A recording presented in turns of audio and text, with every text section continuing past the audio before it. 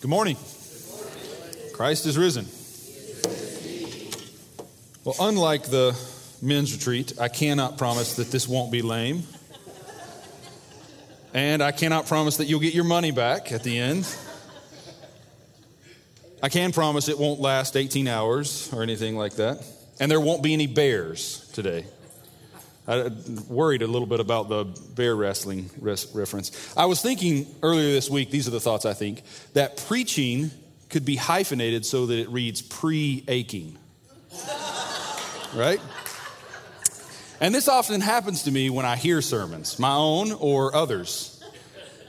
Just not too long ago, I heard a sermon from the text that I'm going to be reading with you today about peace. And just a few minutes into the sermon, I began to ache. Because there was a lot of talk about peace, and the heart of the sermon was that God wants us to have peace in the midst of our trouble. But I realized that I didn't know what he meant. And then I realized that after almost 38 years of living in the church, and innumerable church services and innumerable sermons, I really don't know what any of us mean when we talk about the peace of God. And I started to jot down some questions. I started by writing questions like this. What is this peace really? Surely we don't mean peace is just the cessation of trouble outside of us. I think sometimes, at least some of us, talk about wanting God's peace, and what we really mean is we want our life to go well. Like we want to get the parking place nearest the door. We want to win the lottery. We want our kids to stop asking us for rent money. Like we want our life to go well, right? And so the peace of God becomes kind of a slogan that really means my life goes well. But I think most of the time we mean something a little more subtle than that. We mean we want to feel settled even if our life isn't going well. That we don't want to be troubled within, even while we're living in trouble without. And I think the overwhelming majority of words I've heard about peace within the church means something like that. That no matter what you're facing, no matter what trouble has beset you, you can have the peace of God, by which we mean you can feel good, even though everything is going badly. But the more I reflected on it, the more I thought, I don't think that's right. Because I don't see that, first of all, in my life. And even more importantly, I don't see that in the life of the saints. And I don't see that in the life of the people in Scripture. And I don't think that that's what Scripture is even promising. Think, for instance, of people like Moses and Elijah and the prophet Jeremiah. They not only had trouble without, their lives are marked by inward troubledness too. The Psalms are filled with inward troubledness as much as outward troubledness.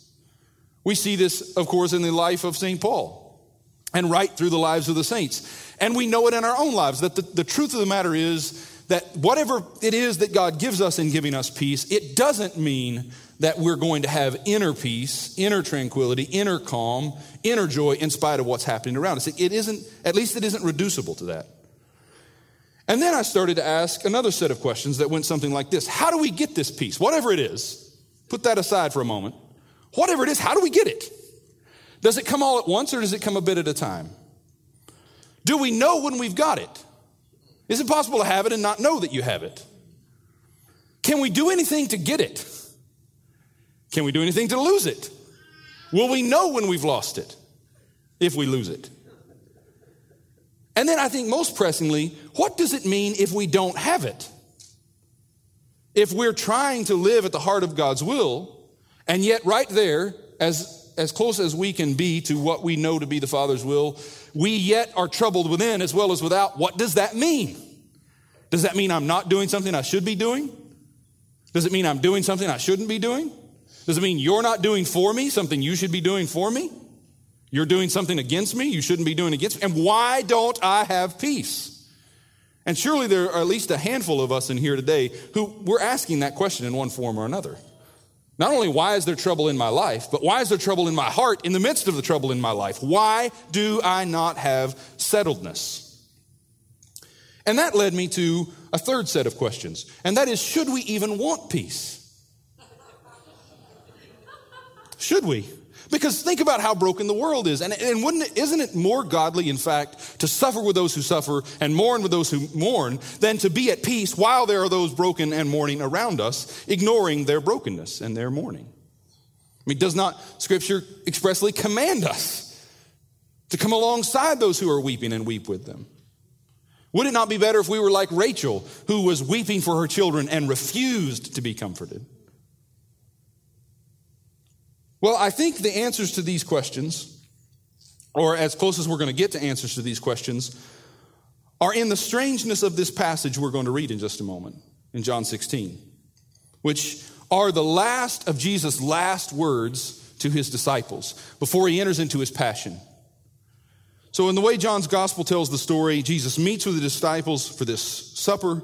He washes their feet, and then he gives them one last teaching that begins, as we all know, with the promise. I go to prepare a place for you, that where I am, you may be too. Do not let your hearts be troubled. That's how it begins.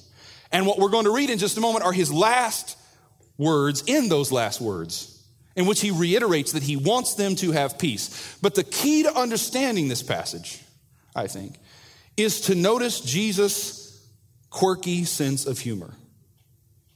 Now, you might not have known that one of the key attributes of God is God's quirkiness. You would think we would start with God's omniscience and his omnipresence and his omnipotence, but no. We want to start with God's quirkiness because God is weird in this way. He's funny, ha, and he's funny, what are you doing? He's funny, peculiar as well. In fact, Robert Jensen says that God is the laughter at the ground of all things. Now think about that. We're not used to talking about God as funny. If you're going to tweet about this sermon, by the way, it's #QuirkyJesus. We're not used to thinking of Jesus that way, right? We're just not. But think about it for a moment. Think about a God who calls Israel. Remember what he tells Israel? I chose you because you were the smallest and the most impotent of all the nations. That's a jokester, right? Think about what he's doing. I'm going to call you to do this. And we get that reiterated in the church. I mean, what does Paul tell them? Not many of you are wise. None of you. Not many of you are famous. Not many of you are wealthy. Not many of you are strong. I mean, God has this sense of humor. Think about prayer. That God invites us to pray. That's funny, right? That he wants us to be included in the way he orders the world. He knows all things. He has all power. And yet God is just quirky enough to say, I don't want to do what needs doing in this world without you praying. That's odd. Paul calls preaching out and out foolishness. It's strange. It's quirky that we gather together to worship and you have me talking to you about these kinds of things. This is odd, right? Especially right now. This is odd, right? This is funny. Think about baptism. That the way we're going to mark the movement from life to death, from death to life, from darkness to light, is by putting you under the water. And that's odd. When we come to this table at the end of this sermon, God is saying, this is my body, this is my blood. That's funny, right? That's funny. But we don't think about God that way. And I think some of that is because we don't read the gospel stories closely. Do you realize how odd Jesus was? How many quirky things he did? Think about turning water to wine. You remember they used the pots that had been filled with the water they used to wash their hands. Those are the pots he uses to turn the water to wine. That's funny. Think about the time he healed the blind man by spitting in the dirt and making a poultice of mud and putting it on the man's eyes and then telling him to go wash in the pool. There's no reason for that. It's just a joke. Like, there's no reason for that. Jesus laughs all the way thinking, that man did that. Like, he took that seriously. Jesus is laughing through it all. Jensen also says that the devil is the devil because he won't let the joke be on him. He puts it this way: the devil is all wit and no humor. God is infinitely witty and infinitely humorous. The devil is all wit, no humor. The devil refuses to be laughed at. He laughs at you, but he won't let the joke be on him. Jensen says the resurrection is the great joke. It's God letting death happen to him. And think about how God is laughing in that moment. It's going to be the moment in which he tramples down death by death. And the reason we associate laughter with Easter is because the punchline is so funny. It's so surprising, so unexpected. The most unexpected thing. Easter is the punchline. And Jensen says, if the devil knew that the joke was on him and would laugh at himself, it would be his salvation. But the inability to let the joke be on us is the sign that our hearts have been darkened, that we've been turned away from God. So with all that said, I want to come to this passage, Jesus' last words to his disciples in John 16. And I want us to read it listening for that kind of humor. In fact, I'm going to ask you to do this. How many of you have seen Monty Python before?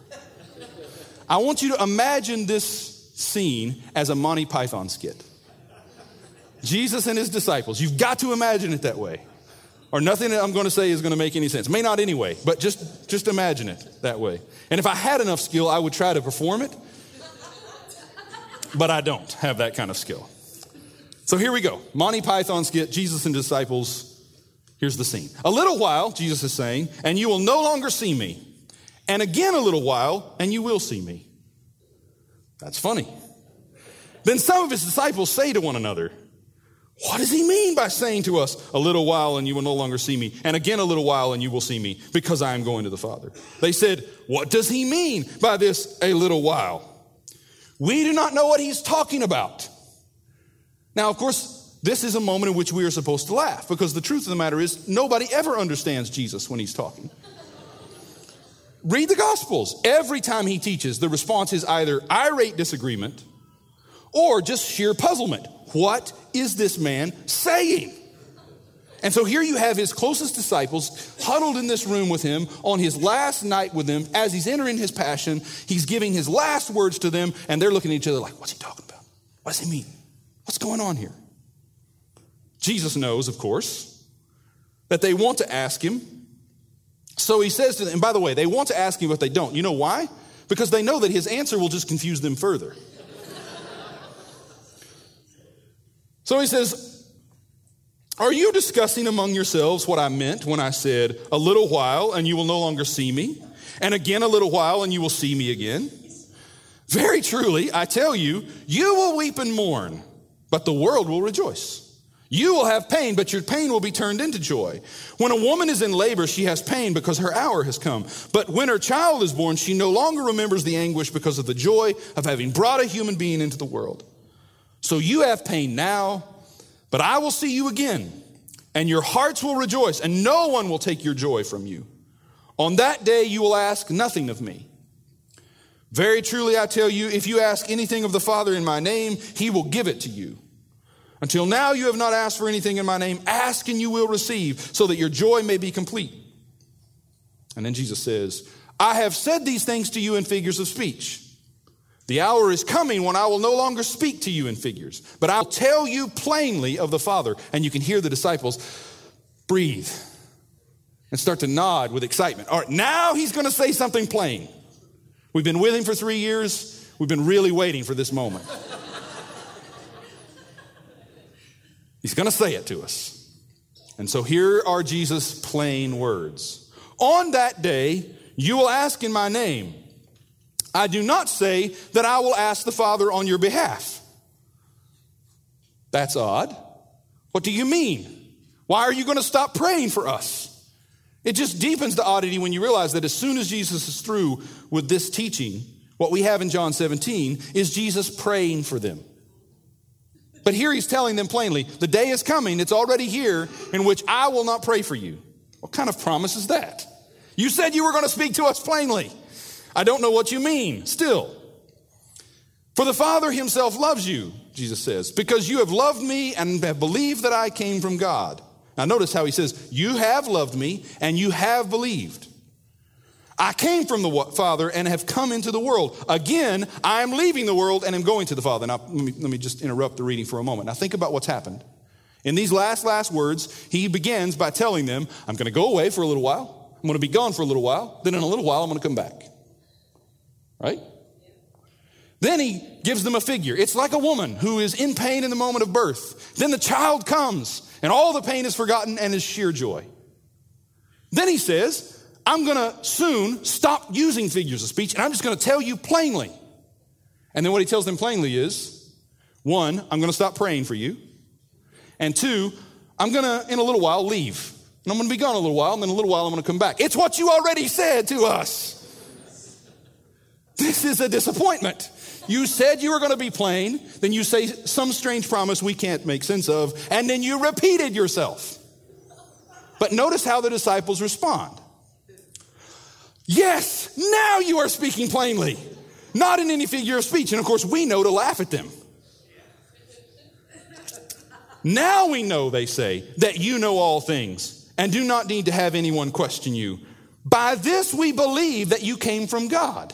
Now notice Jesus had already told them, you believe I came from God. Now they're admitting, we didn't really believe, but now we do.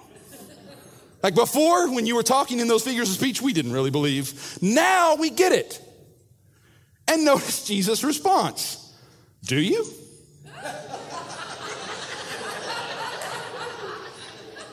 Think about this. Do you? The hour is coming, he says. He keeps repeating that phrase. Indeed, it has come when you will be scattered.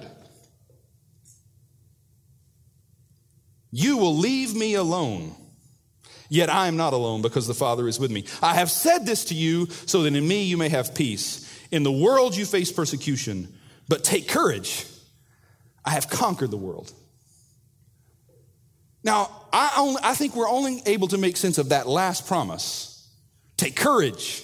In me you have peace. I have conquered the world, if we attend to the humor of what he's doing to them and how he's laughing at their lack of understanding, laughing, as I will say in a moment, for them. Well, what does this mean for us? And how does it relate to this question about what is peace? How do we get it? Should we want it?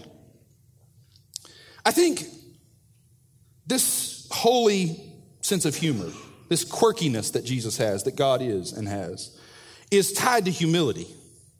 And humility is tied to how open we are to reality. Let me picture it for you like this in 3 stages. There is complete closeness to reality, what the scripture calls hard-heartedness. That's a reflection of pride. The reason God hates pride is that it shuts you off from life. It causes you to be desensitized to the reality that's happening around you. And that can be, and often is, mistaken for peace. There are many of us who think we have peace, but really we just have been desensitized to the reality around us. This hit me the other day at lunch. We're having a kind of pre-meal chat, and someone mentions that he had seen on the news that there is Ebola-tainted blood being sold on the black market in Africa. And then the comment came, man, I pray it doesn't come here. I think for a moment about that. In one way, it seems natural. Who wouldn't say that? But think about it for a moment. That there are brothers and sisters of ours, mothers and sons and daughters and fathers who are going to die from that. And our response is to say, as long as it's not here. That's pride. That's hard-heartedness. That's being shut off from reality. You remember the story of Hezekiah, King Hezekiah in the Old Testament? He is told he's going to die, and he turns his face to the wall, and he prays for God to give him longer life. And then while he lives that longer life, he sins and brings judgment down on his house. And the prophet returns and says to him, you've been unfaithful, and because of your sin, your sons and your daughters will be carried into captivity, and your city will be destroyed. You remember what Hezekiah says? Well, at least it's not going to happen in my lifetime. Think about that. Think about how hard-hearted you have to be to have no regard for the brokenness in the world outside of you. John says it this way. If you say you love God and you see someone in need and you are not moved to care for their needs, you do not have the love of God in you. Because to have the love of God in you is to be open to reality. And if you see a need, you cannot not see to the need. So if we are desensitized to what's happening in our world, to the horrors of terrorism, to the horrors of racism, to the horrors of endemic and pandemic diseases, it's because we don't have the love of God in us. Because the love of God in us opens us up to weep with those who weep and to mourn with those who mourn and to rejoice with those who rejoice. And then there's another stage that moves into reality, but not to the heart of reality. And at this depth, there is a kind of pride that looks like anger for the victims. And it is expressed against God, against all the powers in the world, whether the church or the government, that aren't caring for those who are broken. And here you get those people who are embittered and sour in their anger, and their humor reflects it. Martin Luther said about the devil, he is a sour spirit. And there's a kind of humor that is used against God and against others as a way of not having to deal with the brokenness that's in the world.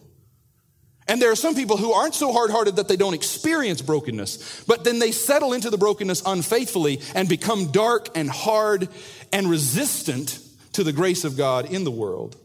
And they use humor to hold everyone at arm's length. And then if we go even deeper into reality, we come to the ground of reality, to the laughter that God is. And that's where true humility lies. When you are sensitized not only to the lesser reality that we see in the world around us, but to the greater reality that is behind the world around us. So we see the suffering, and we see the sin, and we see the brokenness, but we remember there is one greater than all of that, and where sin abounds, grace much more abounds. And humility is being aware of the whole of reality, not just the face of reality, but the depths where God is and God is at work. And so when we come to that depth, we come in touch with the laughter that God is. I have a good friend, Brian, who attended our church in Oklahoma City, and he told me this story about being out on the road one day with their newborn daughter, he, his wife, and his newborn daughter, and they see a tornado suddenly in front of them. And he realizes they do not have time. He has no sense that they're going to be able to escape it. And instantly, he and his wife, Lacey, turned to each other. And he said, we both realized in that moment, it is very possible we are going to die. He's like, it's the first time in my life I ever thought about death, and I realized I might die. And he said, and yet in that moment, we were not afraid. He said, I was crying, but somehow I was at peace. And he said, with tears running down our faces, we laughed. Because we knew we were facing death, and yet we were together, and it was not the horror we had expected it to be. What happened in that moment is that they brushed up against the deeper magic at the heart of the world. They brushed up against the God who knows that death is not the last word. I saw this in my own life from my wife, who is the one God uses most of the time to teach me what he's like in all kinds of ways. More than a decade ago, I was teaching at a Bible school. I know this will be hard for you to believe, but I had created a bit of controversy, and I had to answer for it. So I go into a meeting that lasts 6.5 hours. When I come out the other side of the meeting, I've been forced to resign. Now, I'm a kid still. I'm in my early 20s, I guess, at that point, mid-20s. And my wife is pregnant with our first child. She's working there at the school. And so what we decide to do is, of course, we lose insurance, but she continues to work at the school. And she will continue working there until I can find a job. So I took odd jobs, worked several jobs. Finally, I took a job at a bank as a teller. Now, if you don't hear anything else I say this morning, never take a job as a teller at a bank. Those were dark, dark days. There's something inhuman that happens when people are rushed and handling money at the same time. Asked me to tell you the story sometime about the woman who was the pastor of prayer at the church we were renting space from, who got upset because I couldn't complete an application for her and flipped me off, not knowing that I was the pastor of the church that was renting space from them. But that's a story for another day. Telling you, people they turn into something inhuman in the bank. One morning, I show up at the bank. My wife has quit her job. We've just had the baby, just a few days old, maybe a week or two. I show up at work. My till is $1,000 short. I didn't steal it, for those of you who are wondering, right? But I'm serious, 5 or 10 minutes from the time they found out that my till was $1,000 short, the district manager was there, took my key, and I was in the parking lot. And I'm looking at my cell phone. Am I going to call Julie or not? So I finally do, because eventually, I have to face her one way or another. I did consider for a while just leaving, like just running away, but I'm not made for that kind of life. So I decided I might as well call her. And so I called Julie, and she says, "Hey, babe." And I said, "Honey, I think I just got fired again." And lie not, this was my wife's response. Now remember, she's holding a baby that's just a week old. Right? She's in her 20s too. And this is her response. She laughs and she says, "Oh, baby, I'm in line right now for food stamps. And the line for unemployment is just right there."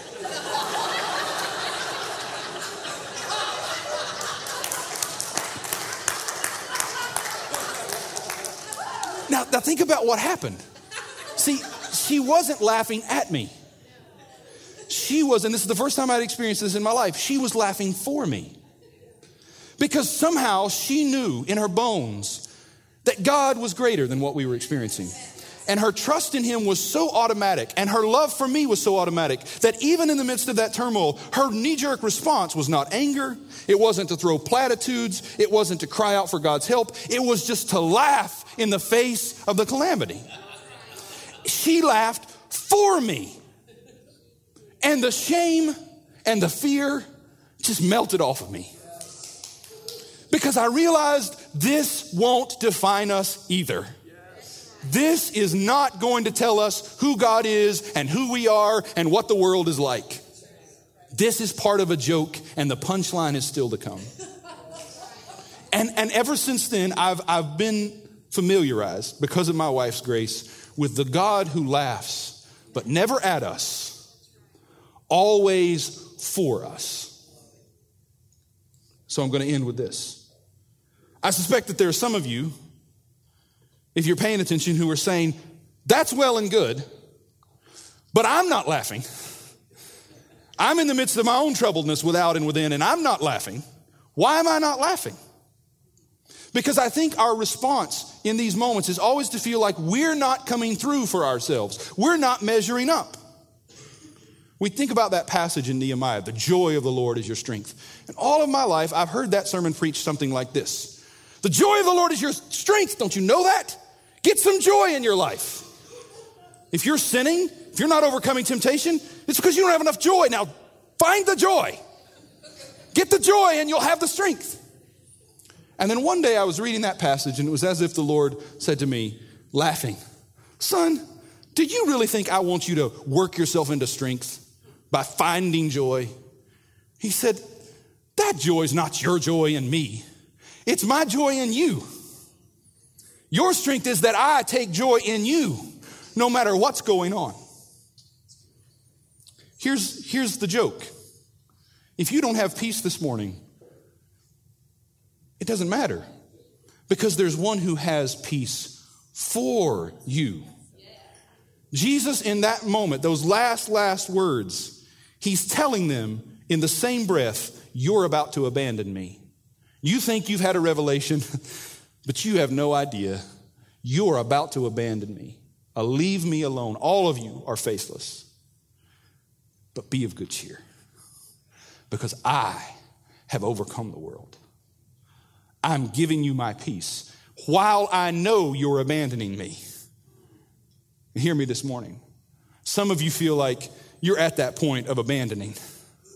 And the Lord's response is to laugh, not at you, but for you.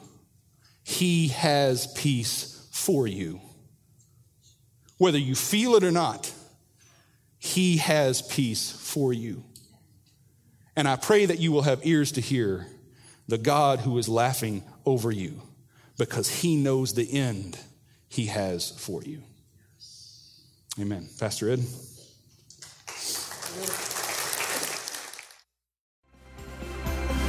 Thanks for listening to this message from Sanctuary Church. If you're in the Tulsa area, we invite you to attend one of our weekend services at 5 p.m. on Saturday, 9 a.m. or 11 a.m. on Sundays. And if you would like more information on who we are and what we're about here at Sanctuary, or to give online, please visit our website at sanctuarytulsa.com, or you can download our mobile app from the App Store or Google Play. We hope you'll join us again next time. Have a great week.